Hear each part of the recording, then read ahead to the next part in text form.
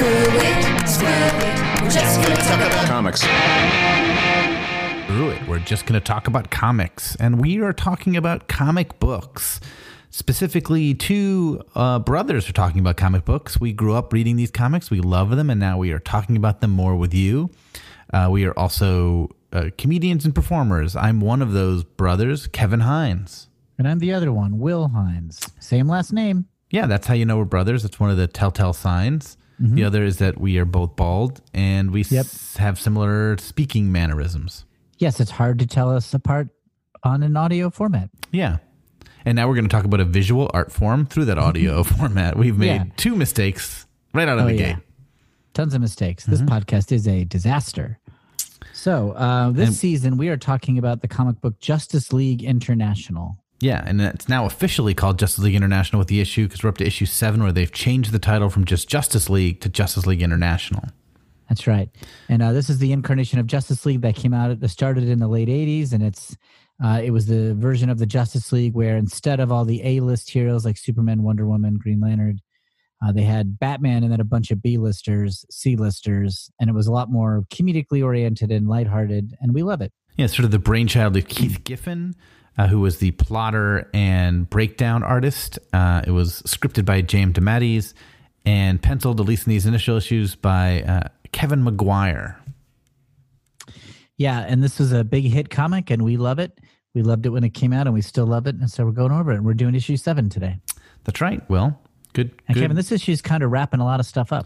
Yeah, this is wrapping up the Gray Man story that's been going on for a couple issues and was hinted at in the first or second issue. It's finally wrapping that up. The Gray Man comes back in a storyline we won't cover much later on. But it's wrapping that up. It's becoming Justice League International. It's bringing Maxwell Lord more into the fold. It's pushing Batman, the only known character, sort of a little bit out. And it rearranges the lineup a little bit here, too. That's right. So I say let's get into it. Sure. Let's talk about this cover, Will Hines. Yes.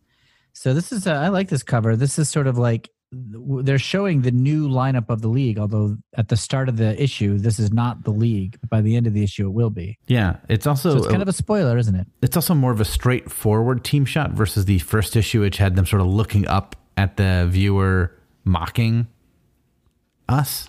Right, the confrontational one. Yeah.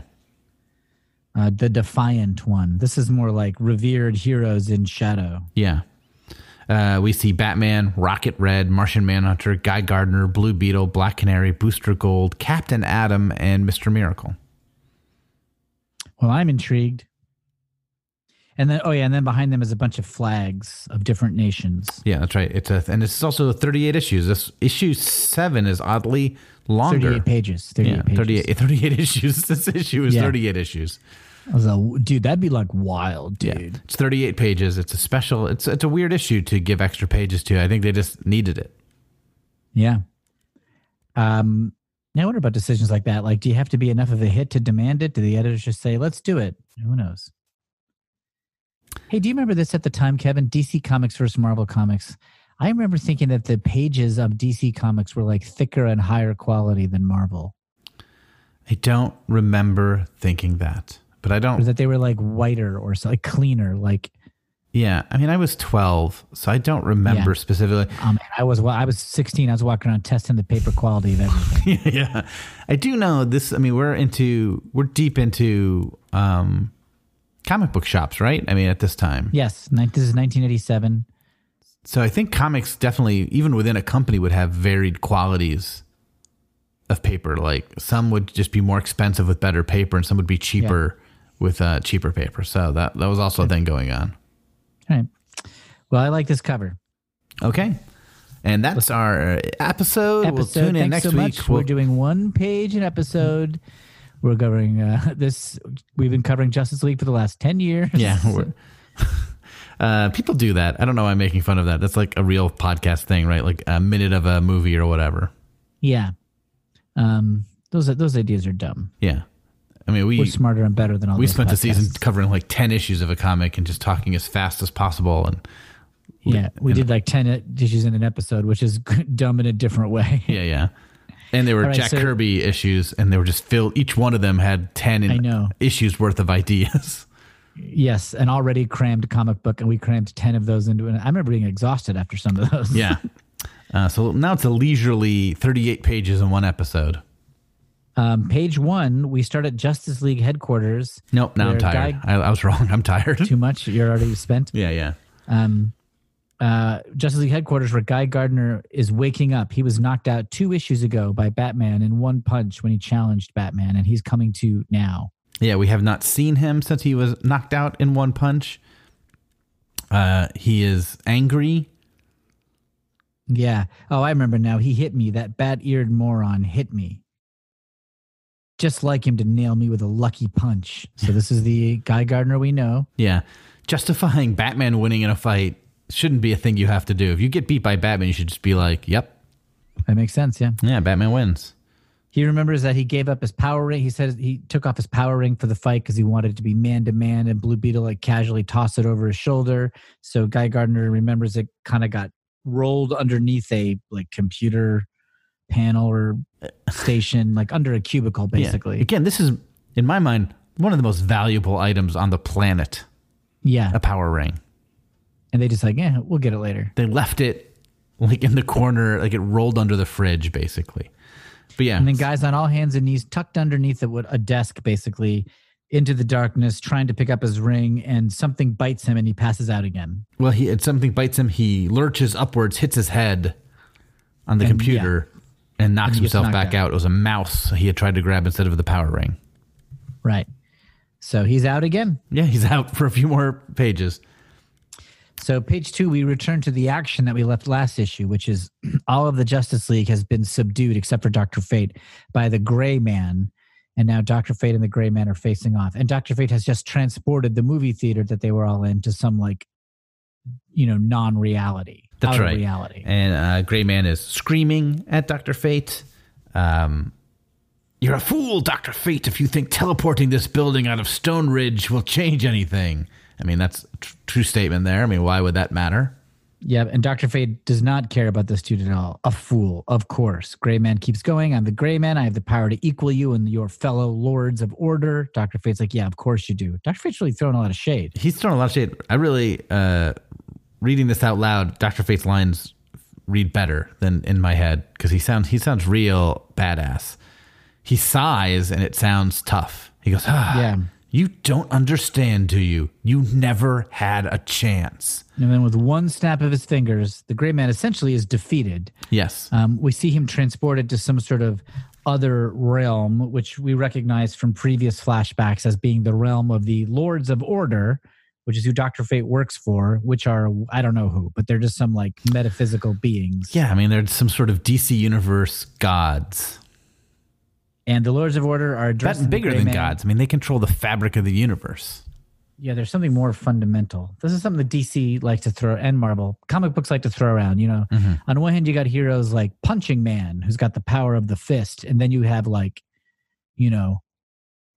Father Space-Time, who like wears a cloak and can like eat planets and shit. This is more in the cosmic realm of characters. The Lords of Order, and they are mad at the Gray Man, and the Gray Man is suddenly terrified. He was talking a big game a second ago, and now he's terrified. Yeah, he is scrambling. It's not my fault. It was fate. That's right. He did it. He made me do it. He becomes really sniveling. He's a weasel. Yeah. Lords of Order want nothing to do with it. Silence. They know the whole story. They're not fooled. What they don't understand is why he was mad at them, because he's been mad at them for centuries. Yeah, they go, you abused the precious gift we have bestowed upon you. Yeah, this is weird. This turns out that what the Gray Man has been mad about, his centuries of torment of running errands for the Lords of Order, and his errand was absorbing dream essences of individuals. Sure, right. They thought it was like a cool thing to do, and he hated it. And they just never talked to each other. They were impressed that he was able to find them and reach them, so they made him a demigod of sorts. They were like, okay, well, you can't be us. We're not giving you our power, but we'll give you some of our power because we think you're cool. And he took it as an insult because he's still a mortal man. Yeah, it does seem weird that they never mentioned this to each other in centuries. He basically felt like he was being subjugated to a menial chore from which he could never escape. They thought it was a gift. And so the Lords of Order are just now realizing that he never wanted it. You know, I don't want your damned reward, the Gray Man says. And the Lords of Order are like, all right, so be it. And they kill him. And that's the end of the Gray Man. Yeah, a lot of these Justice League stories in this era end this way. That's sort of like the Justice League really don't do anything, and then it sort of wraps. It's like Dr. Fate and Gray Man. This is really a Dr. Fate and Gray Man story. Yeah. And the Justice League sort of were just happened to be in the town. Yeah. If they didn't show up, nothing else changes. Right. We've had a number of things like that, like the like the altercation of Russia, where there was like an international incident with all the Rocket Reds that kind of just ended. Or like the nuclear meltdown and Windy Ninja saved the day. They didn't do anything. Yeah, Windy Ninja just saved the day. Yeah. I'm just saying this Justice League is sort of just there for show. I have to pause for 1 second, Kevin. It's a cat thing. I'll be right back. Uh-oh. Be very quick. Oh, he's kissing his cat right now. Giving his cat a kiss on the mouth. The cat thing he was referring to was that his cat needed a kiss. Oh, they're in love. That's sweet. And now he's back from kissing his cat. And okay, he's wiping his mouth, and he says, "That's it. I did it. I finished that thing with the cat." Okay. So, yeah, and this is another one where they had this big, long battle. Really, it was several issues, and Gray Man was shown to be so powerful. And then Dr. Fate's like, no, you never had power. Which kind of makes me wonder, why did he let himself get captured? He really drew it out.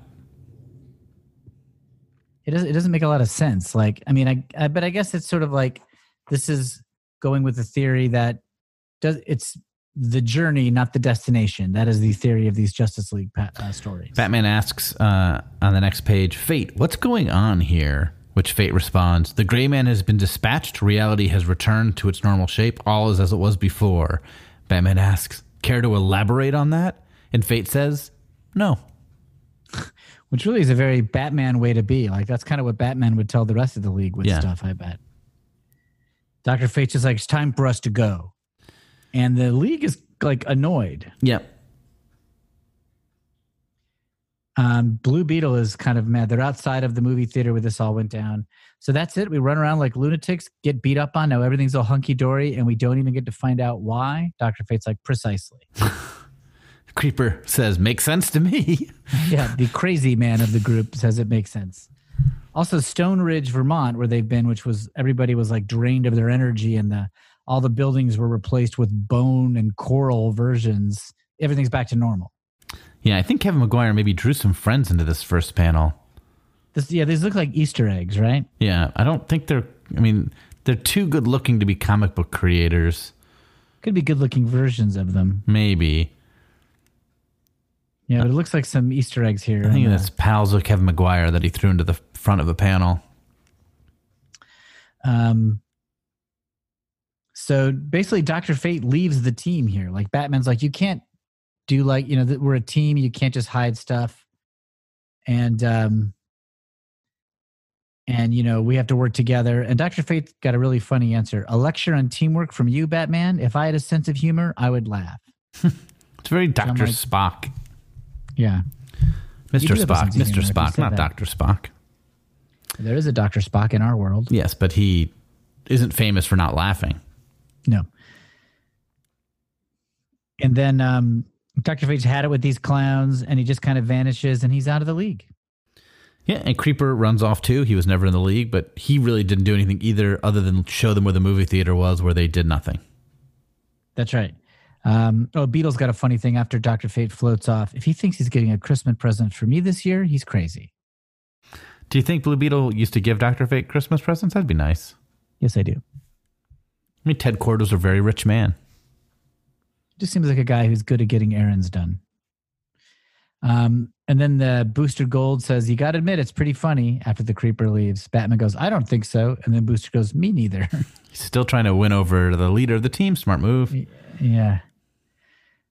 They're hungry. They're bored, but Batman's like, we're getting back home, and they get into the Beetle ship, the bug ship, the Bugmobile, and they're flying back, and that's the end of the Gray Man saga. We get a little hint about Mr. Miracle's wife, Big Barda, who hasn't shown up in this comic, but is more powerful than most of the members. Because Mr. Miracle is told he's on monitor duty, and he mentions he had plans with his wife, and someone, we don't know who, says, in our line of work, that's not exactly a wise move. Your wife, and Mr. Miracle says, could probably take out the Joker with one hand, which is true. Yeah. She's very powerful. Which is true. So then we cut to what's going to be the main action of this issue, which is we cut to the United Nations. And the main action of this issue, not action, but the main story is like what Maxwell Lord has planned for the League. And I'm just going to spoil it right here, everybody. He wants to turn them into an international agency. Yeah, up to this point through comics history, they've been Justice League of America. Baby. It's an American team that deals with American problems. They've been based mostly in a cave lately. They were in a satellite before that, but even when they're in a satellite, they were still like an American team, even though they sometimes would do worldwide threats. I mean, America was in their name, and from issue 1, Maxwell Lord has removed the word America from this Justice League team, and now he's pitching to the UN to make them an officially sanctioned team. Yeah, of the world, that they would sort of be able to have embassies everywhere. Mm-hmm.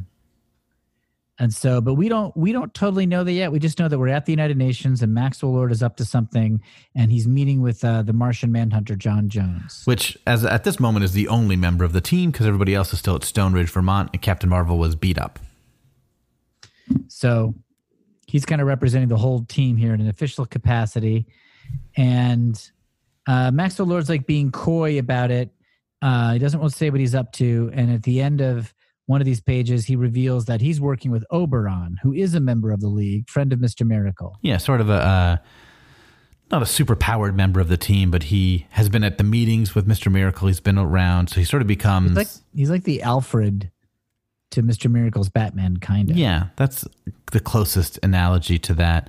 He sort of becomes like an assistant to the team, like a VP of team stuff. Like a Jarvis?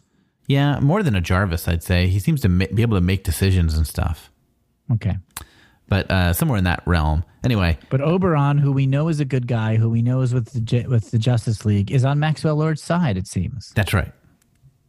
Then we cut back to the Justice League's headquarters, and Mr. Miracle is getting screamed at by his wife, Big Barda, on the phone. Yes. We see Big Barda in bunny slippers in a suburban kitchen. She destroys her phone in rage. Yeah. Just screaming at him that Scott has canceled plans. And it just ends with Scott saying, well, they never said marriage is going to be easy. Yeah. She at some point says, I don't even understand why you had to join the Justice League in the first place, that you were bored with. And Mr. Miracle goes, but we discussed it thoroughly before. We didn't discuss anything. You and Oberon discussed it and announced it over dinner. So it's an interesting relationship. There's a shot. We take a wide shot of Mr. Miracle putting his head down on his desk after this fight, and we're in the foreground is the feet of Guy Gardner, still unconscious. Yeah, nobody has checked in with him, I guess.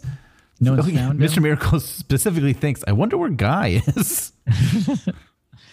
So then we cut to Hal Jordan, the sort of main Green Lantern, the first Green Lantern. Yeah, the first Silver Age Green Lantern, Hal Jordan. He's, the Green Lantern most people think of when they think of Green Lanterns, though, that's changed a little bit because of the cartoon to Jon Stewart. But Hal Jordan is what when they made the terrible movie, he was Hal Jordan.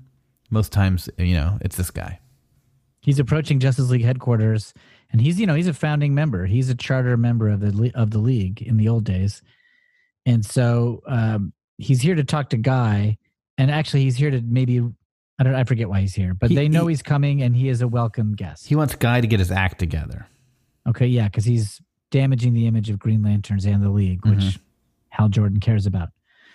Then we cut away from that before Guy stumbles to his feet. Guy wakes up at the end of this, but nobody sees him yet. We get the classic running gag where Mr. Miracle thinks to himself, maybe he's come to take Guy far, far away. Nah, we'd never get that lucky. Yeah, that's the Guy running gag. Then we cut to Maxwell Lord, and he's talking to John Jones about his plans. And the weird thing is we see them both like in person or whatever, and then we also see that they're being watched on a monitor. Yes. They're talking about this, trying to get international status. He's trying to convince John Jones. John Jones is open to the idea. It's not that I doubt the validity of the idea. It's just that, and it sounds like John Jones is going to accept it. And the computer screen, or somebody watching the computer screen, says, excellent. So it's Monty Burns from The Simpsons. That's right. This is a huge crossover with The Simpsons. They haven't revealed it till now. Yeah, Homer's about to join the league. It's an early reveal. The Simpsons, I don't believe, existed yet. But we don't find out exactly what's going on because we cut to the White House where Ronald Reagan is talking to Superman. Yes. Ronald Reagan he's appeared in this comic already. Gorbachev definitely has. Gorbachev has. I don't think Reagan has. So this is Reagan's first appearance. Maybe there's like a panel or something. Maybe up for membership. It's unclear. Yeah, will Reagan be in the league? Oh, Superman, you mean? No, Reagan. Yeah, Reagan. So they're talking about whatever Maxwell Lord's proposal is, and Superman says he thinks it's a good idea. Yeah. But we still are not really told what it is. Yeah, Superman says, I have some problems with the way Batman operates on his own, but I have to admit he's taking the league well in hand. They take a couple shots at Reagan here. Reagan at the beginning of this says, it's a pleasure to finally meet you. Superman's like, we've met before, Mr. President. We have? Yes, sir, several times. Seeing that Ronald Reagan actually did end up getting Alzheimer's and dementia. Yes. And this now seems like a mean joke, but at the time he was the current president and just had memory lapses, and it was just sort of like a thing we lived with, and like just jokes about it. He also can't make the decision without talking to Nancy. That's sweet in a way. Sweet, yeah. I've got to talk to Nancy. Of course, sir. That's right. Then we cut to Captain Marvel. He's not sure if he should be in the league anymore because he apparently is newly Captain Marvel or something like that. And he's still figuring out the superhero life. He's only been Captain Marvel since Crisis, really. Which at this time is just a couple of years in comic book time. Yeah, that's right. He's just joined the DC universe, so he's new at the whole superhero game. And Batman's referenced that. He's, talked him down for being inexperienced. But he's thinking this over. Maybe I should quit the league. He arrives at Justice League headquarters to see Hal Jordan talking to Mr. Miracle, and he does another Guy Gardner joke. Captain Marvel thinks, wow, another Green Lantern. Maybe we're finally getting rid of Guy. Nah, we'd never get that lucky. So it's not like they've planned this joke. They're all thinking it in their thought balloons. And now we get a hint of what's going on with Guy. Hal is saying, I just don't understand it. He's so, Mr. Miracle, he is, isn't he? And then Captain Marvel goes, something wrong, fellas? And Hal Jordan's like, depends on how you look at it. And they start saying that Guy Gardner, he came here to lecture Guy Gardner, but Guy Gardner changed. Yeah.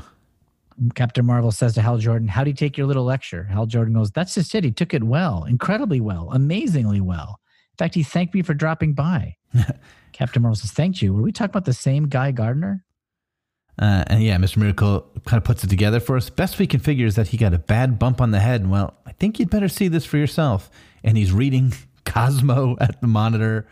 And he's singing, you light up my life, la da doo doo. There was like a stable of songs in the mid 80s that writers would go to like make fun of people's musical taste. Like John Denver songs was a go-to, Barry Manilow songs. Yeah. Like you'd read like Bloom County in the newspaper, and like whoever was like an uncool person would be like, I love Barry Manilow or something like that. Yeah, Barry Manilow got made fun of or at least mentioned a lot in Bloom County, that's for sure. And so Hal Jordan is like, well, yeah, he's a different person now, so he's all yours. I'm taking off, and he leaves. Yeah, and Mr. Miracle and Captain Marvel are a little spooked by the whole scenario. Then we cut back to Jack Ryder, who's the Creeper, but he's in his civilian guise as a right-wing commentator. Which has never been spelled out in this comic, not one time. Yes, it's not necessarily clear to the readers. But he's basically saying that the League was up in Stone Ridge and all this stuff went down, which he knows because he was there as the Creeper, talking to them. And he's basically insinuating that they're troublemaking and they were in the middle of all this. And although he's not accusing them of anything, he's basically associating them with bad tidings. Yes, he also has a guest. He has Colonel Ruman Harjavit, the leader of Bialya, who has had run-ins with the League already. He's the schemer who got Windy Ninja and his friends to like try to attack Russia, and then eventually, he's a player. Yeah, and he says, it is being my pleasure to be here, Mr. Ryder. And that's all he says, right? Yeah, then Ryder asks him, could you tell us about your country's recent encounter with the Justice League? And he goes, it is being my pleasure to be here, Mr. Ryder. So what's that all about? It's a joke. He agreed to be on a show, but then doesn't know English? Yeah, doesn't speak English. Okay. The end of the joke. End of the joke. We don't see him again this issue.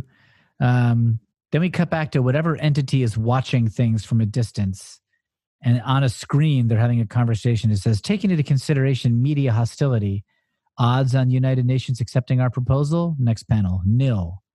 Next panel, recommendation. Final panel, change the odds. Yes. And then some device in space opens up a hole in its side and an enormous laser beam starts firing at the Earth. Yeah, it hits like in the water, like a boat almost gets hit.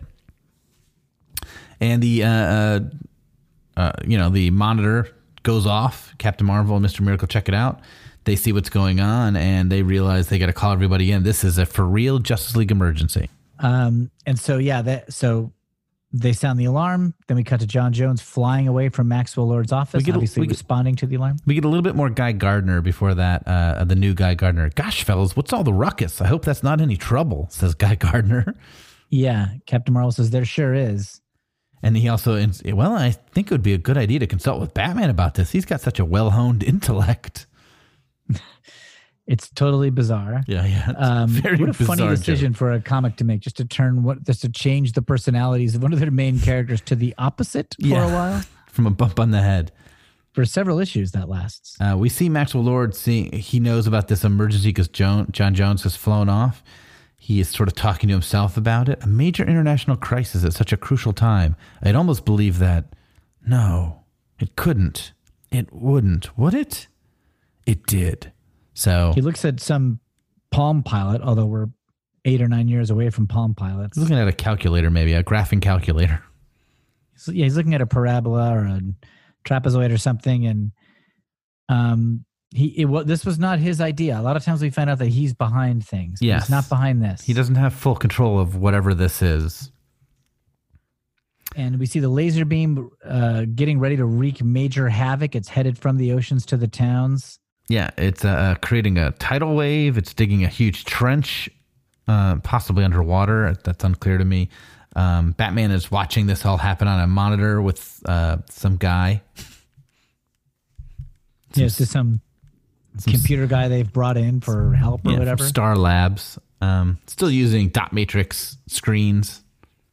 Yes, very, very primitive graphics on the JL computers. I'm a little surprised if like a weirdly pixelated Pac-Man comes out and eats the words, but that doesn't happen. There's a funny joke here where Captain Marvel's whispering to Mr. Miracle, Scott, do you really think we can stop this thing? Mr. Miracle asks, do you want an honest answer? Captain Marvel goes, not especially. So Mr. Miracle goes, it'll be a piece of cake. I like that joke. That is a good one.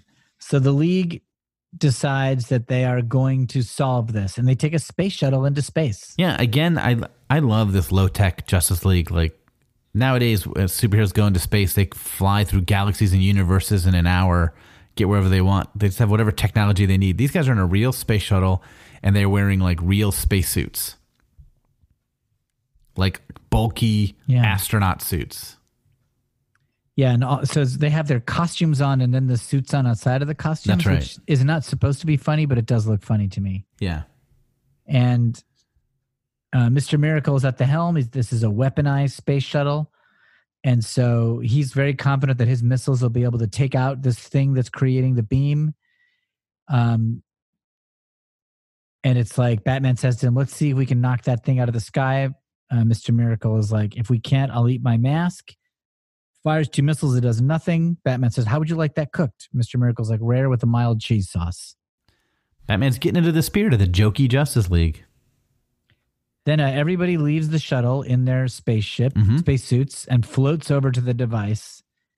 And the device suddenly activates a self-defense mechanism and starts firing all these missiles at them. Just before that, John Jones asks Batman, I assume you have some plan of attack, Batman? Batman says, of course. I just haven't figured out what it is yet. Right. So then they get close, and then the missiles start firing the self-defense system. And the League is basically now going to go through a several-page action sequence where they try to disarm this thing. One of the things that they notice pretty early is there's cameras. Yeah, Booster Gold notices that. I like that. He knows cameras. They try to get rid of the camera, and Batman gets shocked. Yeah, his suit gets shredded. The camera he gets shocked on the near the camera, and his suit is shredded by it. And they think he's dead because, he's in outer space. Booster Gold checks on him and realizes he's somehow not dead. Yeah, his suit is somehow back together with a cracked helmet, but a helmet nonetheless. And Batman says, "Damn, we've been set up. Get me back to the ship." Meanwhile, on Earth, everybody on Earth is covering this, frightened of this horrible machine, and everyone knows that the League is trying to save them. Yes. And then Mr. Miracle is examining it, and he's starting to figure this out. There's something familiar about all this. Now that I think about it, the design of this satellite almost reminds me of what? Of course. And he figures something out, and without telling us anything else, he just walks into the beam. Yep. And they assume he's dead, which is a good guess. Inside the beam, we see Mr. Miracle thinking, "I'm alive, I think. Sure, I'm alive. I can still hear my knees knocking." So he knows something's up. We don't yet know what that is. He sees more cameras, but he disregards it, and he's just slowly approaching the device. And he's inside the laser beam as he does it. Yeah, he disables the whole thing. Mr. Miracle saves the day. And they assume he's dead. They assume he sacrificed himself. John Jones says, "He sacrificed his life in the bargain. Rest well, Mr. Miracle. You shall not be forgotten." Mr. Miracle responds, "I should hope not." Yeah, hi, fellas. Nice night for a celebration, don't you think? Beetle goes, "Pipe down, Scott. We're eulogizing you." It's a very Looney Tunes joke. I love it. So then they cut down to Earth and the United Nations based on the Justice League saving all of the Earth. They agree that they should consider Maxwell Lord's proposal to make the Justice League an international entity. They know it's suspicious because they're like, how did this get broadcast? But they also say, doesn't really matter, does it? The whole world is seeing this Justice League. It's being lionized. Hell, they've been canonized from continent to continent. So they're basically going to go forward with it, but they have a couple of sort of like provisions. That's right.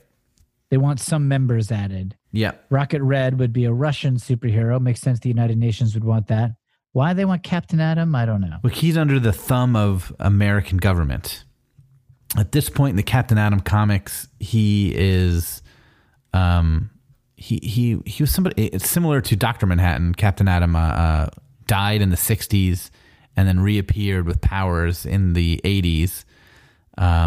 And he works for the government. It's sort of hinted at in later issues that he was asked to join the Justice League to sort of spy on the Justice League for the American government. Nothing really comes of that. Okay. But most superheroes, they're their own bosses. Yeah, most of them are freelancers. Yeah.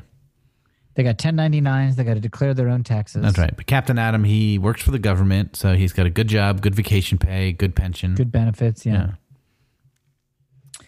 We cut to the Justice League now. They're all in the United Nations waiting to hear if this proposal has gone through. Yeah, they're sort of just hanging out in a room in their colorful costumes. They're looking good, Good-looking team. Their muscles are nice and inked. All the capes are ironed. Yeah, and Mr. Miracle's explaining how he knew that he would survive. I was so sure that the satellite was not from Apocalypse that it took me a while to realize that I had seen it before on New Genesis. That satellite was a training device used for our warriors. It would throw all manner of threats at you, and you had to work your tail off to avoid them. But if you screwed up, the device would never hurt you. It always found some means to protect you. So he knew that he would not be hurt by jumping in the middle of the laser. So now, Kevin, before we get to the United Nations vote, should we take a break here? No, we should take it now. Okay, let's take it now. Let's do it. Hey, a break. Hey, it's us again, your hosts, Kevin and Will Hines, and we want to hear from you. That's right. You can email us at screwitspidey@gmail.com. You can tweet at us at screwitcomics. We also have an Instagram account where we post images from the comics that we talk about, and that's screwitcomics on Instagram. That's 3 different ways to connect with us. Tell us your thoughts about the issues we're talking about, or the format of the show, or our life choices that have led us to this point. Reach out and tell us anything, honestly, and we might talk about it on a future episode of this podcast. Thanks for listening to Screw It. We're just going to talk about comics from Campfire Media. So that was our break. Break's over. Break's over. And now another break. And we're back. So the United Nations is, they agree, international status for the Justice League.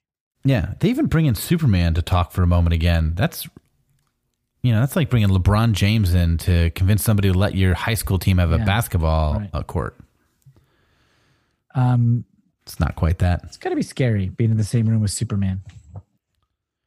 Yeah, everyone likes him, but that's intimidating. I'd be scared the whole time. Show up. Maxwell Lord is explaining to the team that he has no authority over. So the deal is this: you'll function as a UN-sanctioned international peacekeeping force, operating virtually as an independent city-state with embassies across the globe. Batman is suspicious. Sounds too good to be true, Max. I'm sure it is. You say we'll be independent. I say we'll be dependent on the will and the whim of every government in the UN. Yeah, Batman's mad. I don't like it. We're being forced to accept 2 members we don't want, which Black Canary says, members you don't want. Batman in very little letters. Pardon? Stop speaking for the League, Batman. I like the idea. I think most of us like it. If you want to be paranoid, go ahead, but leave the rest of us out of it. And in the past, or not in the past, in the future, I guess, in my past, Batman's future, I feel like in moments like this, Batman would be 100% right. Anytime Batman would be suspicious or concerned about something, he's always proven to be right. Yeah. And everyone should have listened to Batman. But he's sort of wrong here. This all works out. Does seem suspicious. He does seem suspicious, but nothing comes of that suspicion. Like Maxwell Lord is, the ends don't necessarily justify, his means didn't justify the ends or whatever. The ends didn't justify his means. But his ends were a good idea. He was not trying to rule the world.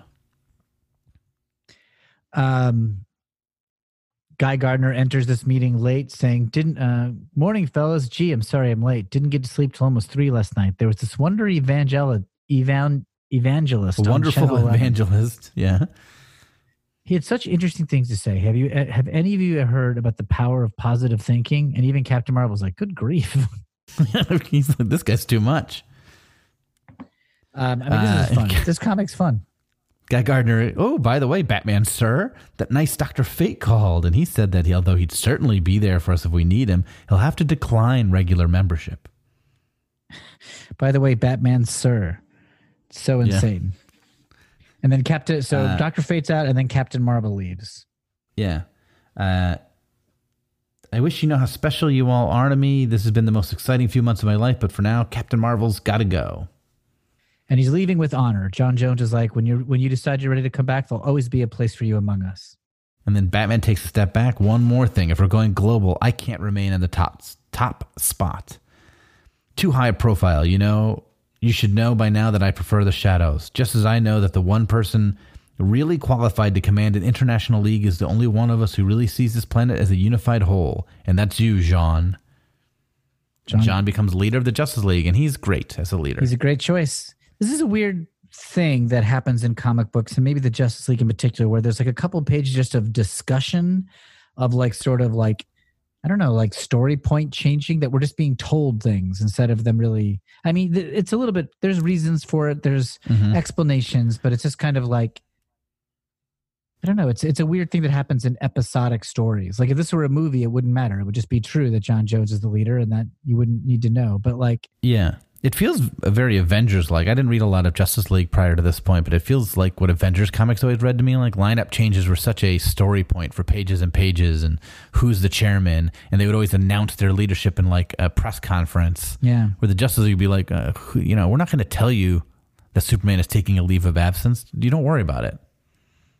Funny thing happens here. Guy Gardner is broken up that Captain Marvel is leaving. Oh yeah, yes. He's so mean to Captain Whitebread. And now he's like, oh, gee, Cap, you're not really going, are you? I mean, isn't there anything I can do to change your mind? And then Captain Marvel's like, now, Guy, don't get upset. You can always call me in an emergency. I'll come back for lots of visits. Promise, asks Guy. Promise, says Captain Marvel. Funny. I declare that to be funny. It is funny. And then the last page is sort of just a team shot of them announcing themselves in front of the UN symbol. A little personality in each of their poses. It's great. Yeah, John Jones sort of proud and severe. Batman hidden in the back, nodding down. Black Canary sort of genial and happy. Booster sort of a ham. Mr. Miracle, sort of a showman, waving. Beetle kind Beetle. of bowing like an awkward scientist. Guy Gardner, jokey. Oberon also sort of just has a happy pose. Rocket Red and Captain Atom, we don't know their personalities yet, so they're just kind of standing there. Oh, Captain Marvel's still there too. Yeah, that's weird that he's there. But that's it. They're there. Justice League International. Yeah. And that's kind of the end of the first big arc of the series. Yes, that's right. And that's the issue. We haven't figured out Maxwell Lord's deal yet. What that entity is that he's talking to that arranged the whole charade that created the crisis that won I'm them including such that public in opinion. I'm including that in Maxwell Lord's deal. Okay. That's most of his deal. And I just thought you meant who supplied his suits. Okay, yeah. We don't know never that either. learn that. We never I don't learn think that? we never learn it. Reboot this series. It's all about Brooks All about the Brothers. suits, baby. Yeah, and what'd you think, Kev?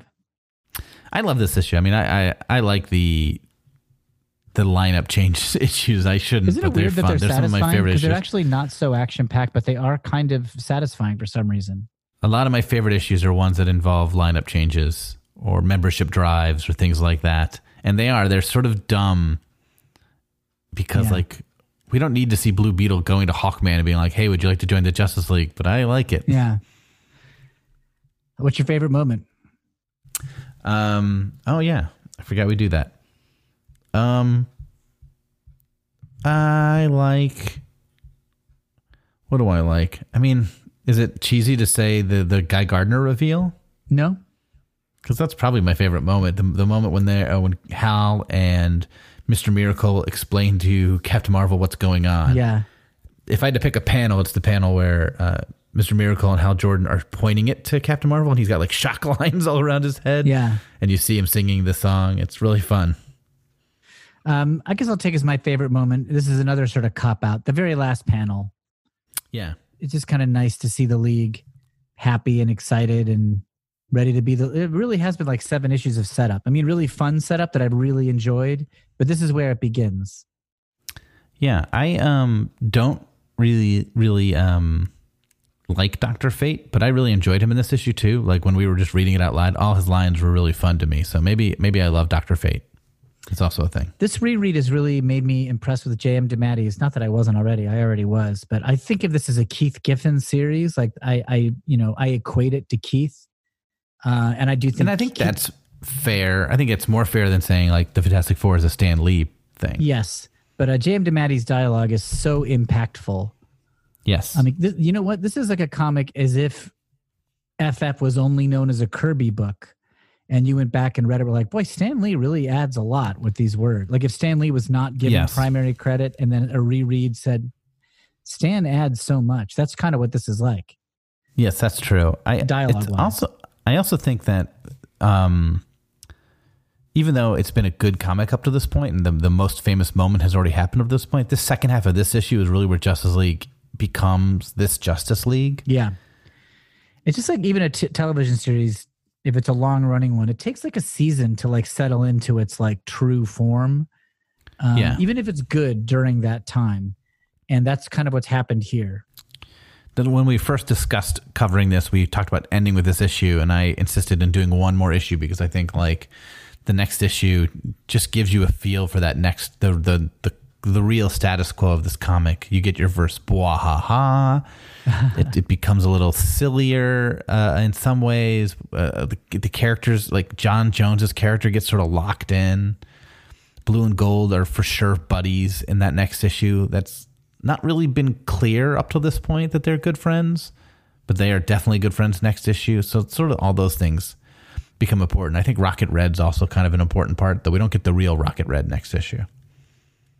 That's a spoiler. That's a spoiler for the Millennium crossover that nobody likes. I don't remember that, but I'm excited to find out about it. And we are going to go more issues with this, so we're not done yet. Yeah, I've talked Will into going beyond issue. We're going to 8. 12, right? Yeah, we're going to go through 12, and then I'm going to try to talk you into doing some Justice League Europe issues. I agree. And then I'm going to make the probably wrong claim that I'll stand by, that Justice League Europe is maybe better than Justice League America. I can't wait to read and then disagree with you about that. Yeah, so we're doing more Justice League, however many more issues that is, 9 to 10. Something like well, that. this was issue 7, so 5 more of this, and then 6 of, so 11 more. Yeah. So get used to it. Get used to it, everybody, or drop us. Yeah, I mean, also we might change our mind. Do we have any email, Kevin? We do have emails. Well, while I pull them up, do you want to explain how people can email us? Yeah, so you can email us at screwitspidey@gmail.com. That's left over from our first season when we were a Spider-Man only podcast. Screwitspidey@gmail.com. We also have an Instagram account, screwitcomics. We'd love if you followed us there. Kevin puts great screenshots of the things we're talking about. That's screwitcomics. There's also a Twitter account, screwitcomics, and you can interact with us in any of those. And then also for you super fans, for the people who really care, we have Screw It Recent, which is just stuff that Kevin's reading on his own, and my brother is an aficionado, master sommelier of the comic book world. So there's really good stuff on Screw It Recent being talked about. He doesn't hold back with his opinions either, so don't go there if you don't like hot takes. And I recently just talked about Richard Sala, who passed away. Passed away suddenly, and we're so sad because he was such a great talent and made such original and great stuff. And Kevin, you were a really big fan of his. Yeah, I recommended Chuckling What's It in our first season of Spider-Man when we were doing a recommendation segment. Richard Sala, when I was a kid, Liquid Television was on MTV. Did you watch that, Will, or was that when you were in college? I watched it here or there. Like that was like regular viewing for me and my nerdy friends. And it was like, that's where Beavis and Butthead was born, and Aeon Flux was like a huge hit. It was like this sort of anime-ish action show. And there was also this thing called Invisible Hands, which had like, each episode was like a minute and a half. Yeah. It was animated like those old Marvel animations with like barely moving parts. And it was all like twists and turns and people being knocked out and drugged, all like looking for this clock that had eyes in it, all being guided by invisible hands. And it was so weird and just off kilter enough. I loved it. Yeah. And I think when I was in Boston, maybe visiting you. Okay. Or with you. And we were in Newberry Comics. Yes. Which is not a comic shop primarily. It originally was a comic book shop and then sort of became like music and t-shirts and lots of stuff. Yeah. They still do have in 94, they still had comics. I don't know what their status is When now. we were there, it had like a small comic selection, but it was also like not necessarily mainstream comics. Cool stuff. And I discovered a volume of his comics. I think I found Hypnotic Tales, I think was the one I found. This was years after Invisible Television, but I immediately recognized the art style as Richard Sala's art. Liquid Television, yeah. Liquid Television. What do I keep saying? Invisible Television. Oh, yeah, Liquid Television. And I recognized the art right away, and I bought it, and I read it, I devoured it, and it was like his art was cruder, but it was so cool and so interesting, and it was all like kind of not humorous, but sort of just absurdist horror stories. And then I just started getting everything I could by him, and he didn't have that much stuff back then. Like I didn't read Chuckling What's It when it was being serialized, but I saw when it was collected and I bought it, and I was like, how did I not know about this? And he became sort of appointment reading for me. Whenever a new book would come out, I would get it. And he, over the last couple of years, has serialized his books on Tumblr, does like a page every couple of days, and then collects them. And I don't read them page to page because I'm just sort of like, I'll wait till it's collected. I can't wait. Yeah, because you want it all. You want to get in that world and live in it for a little bit. Yes. And he had just started a new one. He was like 4 or 5 pages into a new one when he died. So like this was not I've been sick for a long time type of situation. It's a tragedy. He's one of those artists that like, and I don't know him as well as Kevin does, but I think I'm going to just use brother license to say, I think I know the feeling you have, which is like sometimes somebody's whole aesthetic is just cool. Like everything from the art to the content of the story, to even ending up like the size of the word balloons and the spaces in there and how much they include and how much they don't.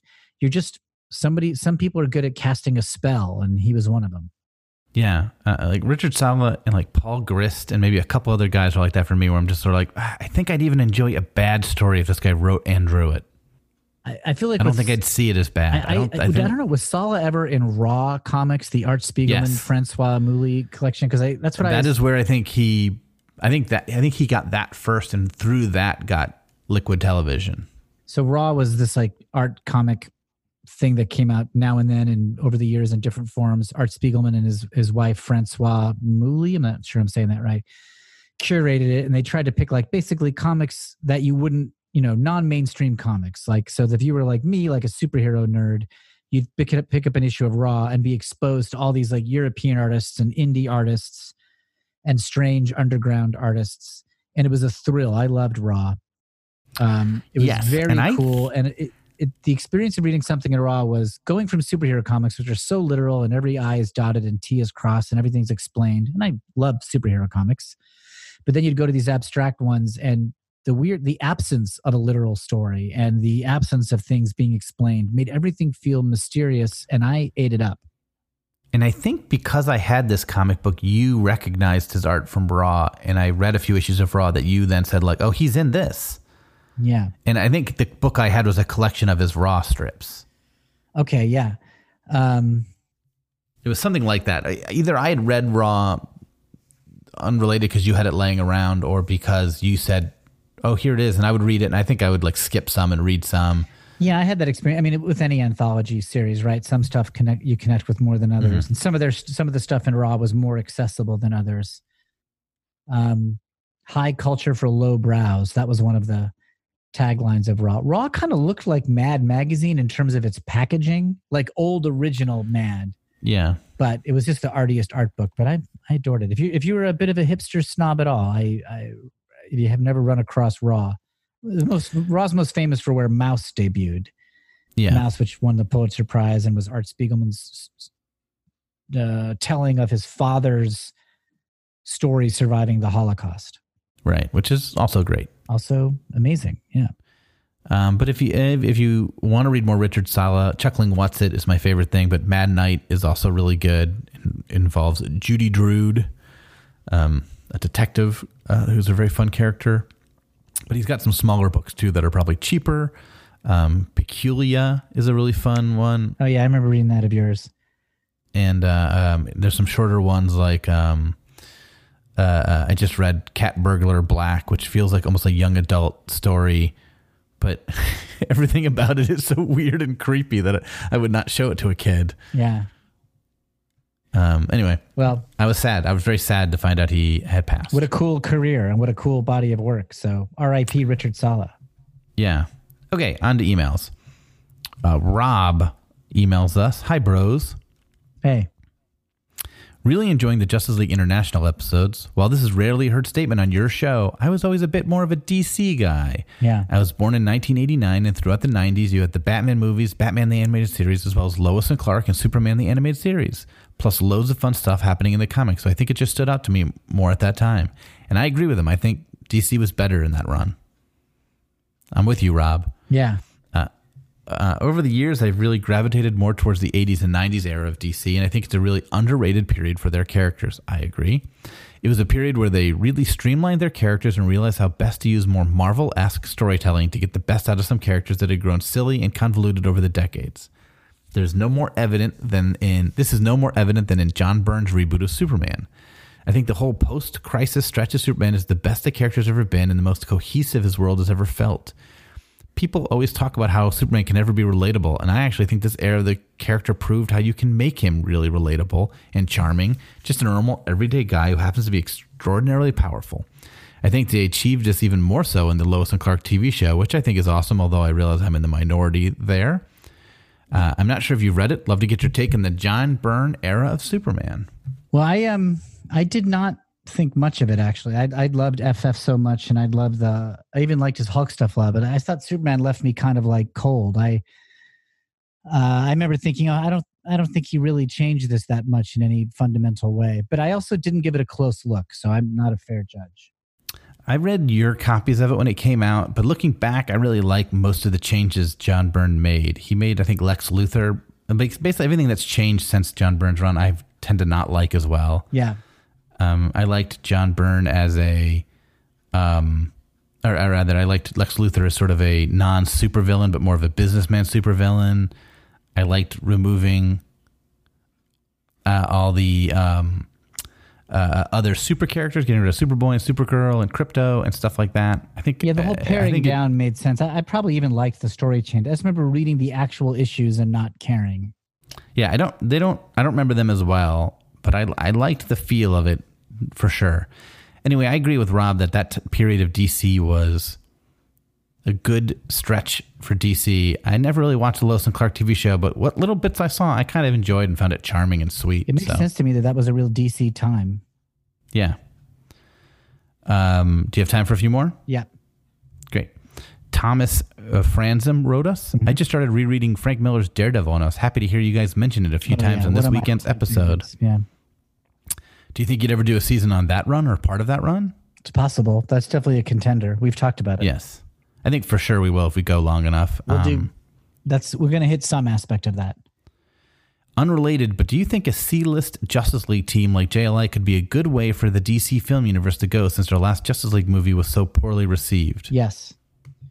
They did well with Shazam, which was kind of lighthearted. I think they do better when they don't take it so seriously, although Joker goes the other way. But yeah, I mean, if you it would separate you from Avengers too. It would separate you from Avengers. So Avengers is sort of B-list, C-list. They just made them cool. It should work. Those characters should work. Yeah. You should be able to make a good movie with Flash, Green Lantern, Batman, Superman. The fact that they couldn't is weird on them. I don't blame the characters. I would enjoy either version of it. I'm looking forward to the Suicide Squad that James Gunn is doing because me too. He gets characters. Robert Christ wrote us, and we had made a comment. I had to ask him for clarification because I didn't remember what we had said. But in our when we discussed issue 4, you mentioned, I think, Will, discovering major characters through the Justice League is sort of like I learned of Michael Jordan through Space Jam. And he says he did learn of Michael Jordan through Space Jam. I was 7 years old, and he went to the movie because it was a Looney Tunes. Yeah, that makes sense. Learned who MJ, Larry Bird, and Bill Murray were in the film, along with Barkley and Ewing. And I think that's very funny. Yeah. Which makes sense. Of course you would. Of course you did. Let's see. I got a couple more. I have a couple emails from Justin Bridge that I'm not going to read about the Rogues Gallery that we discussed. We talked about Rogues Galleries, and he's making a big pitch for the Flash's Rogues Gallery being the best, and I'm not going to argue with that.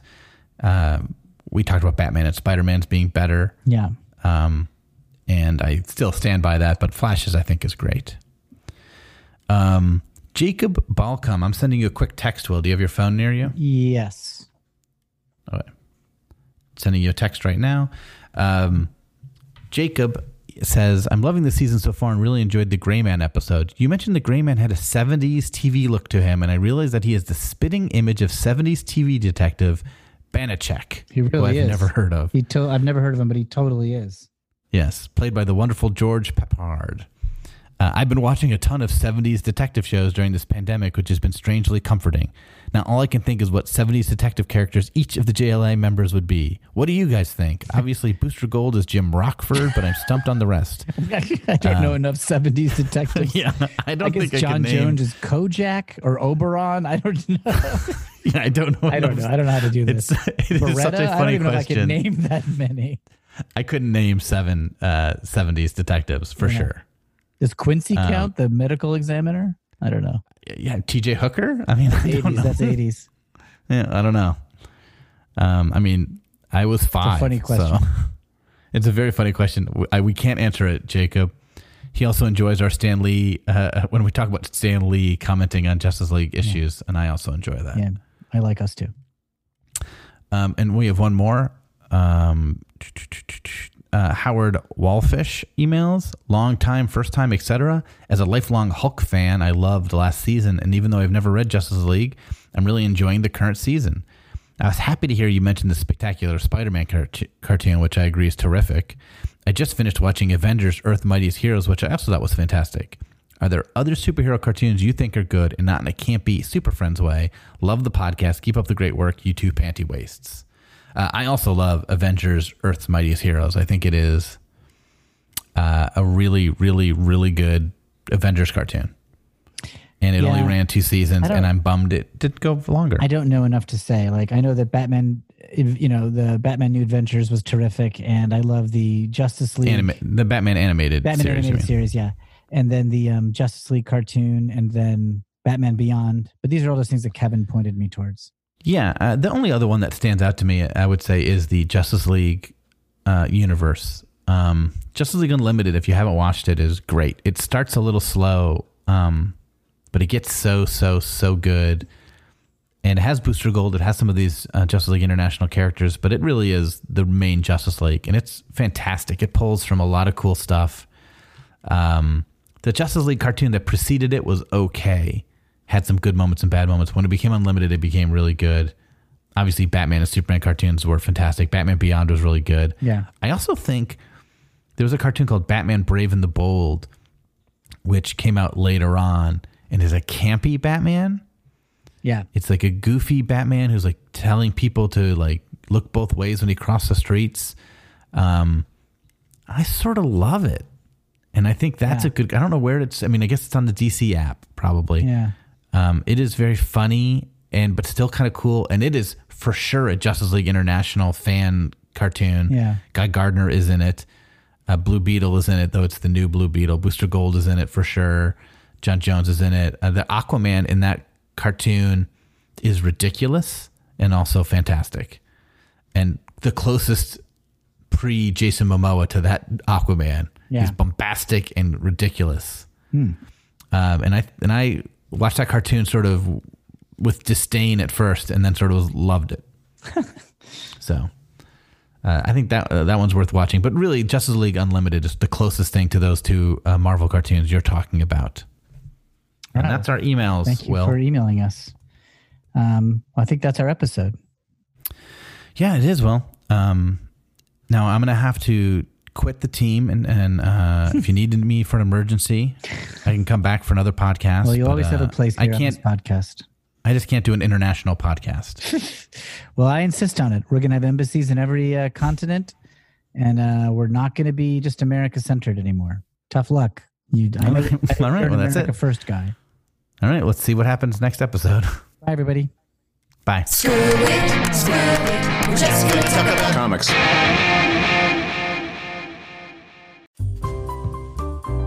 Hey, this is Betsy Stover. And I'm Amanda Allen. And we do a podcast called Why Mommy Drinks. Each episode we have a guest and we all share a story of a time that our kids drove us to drink. Parenting isn't easy, but it sure can be funny. Listen to us on Campfire Media. Why Mommy Drinks.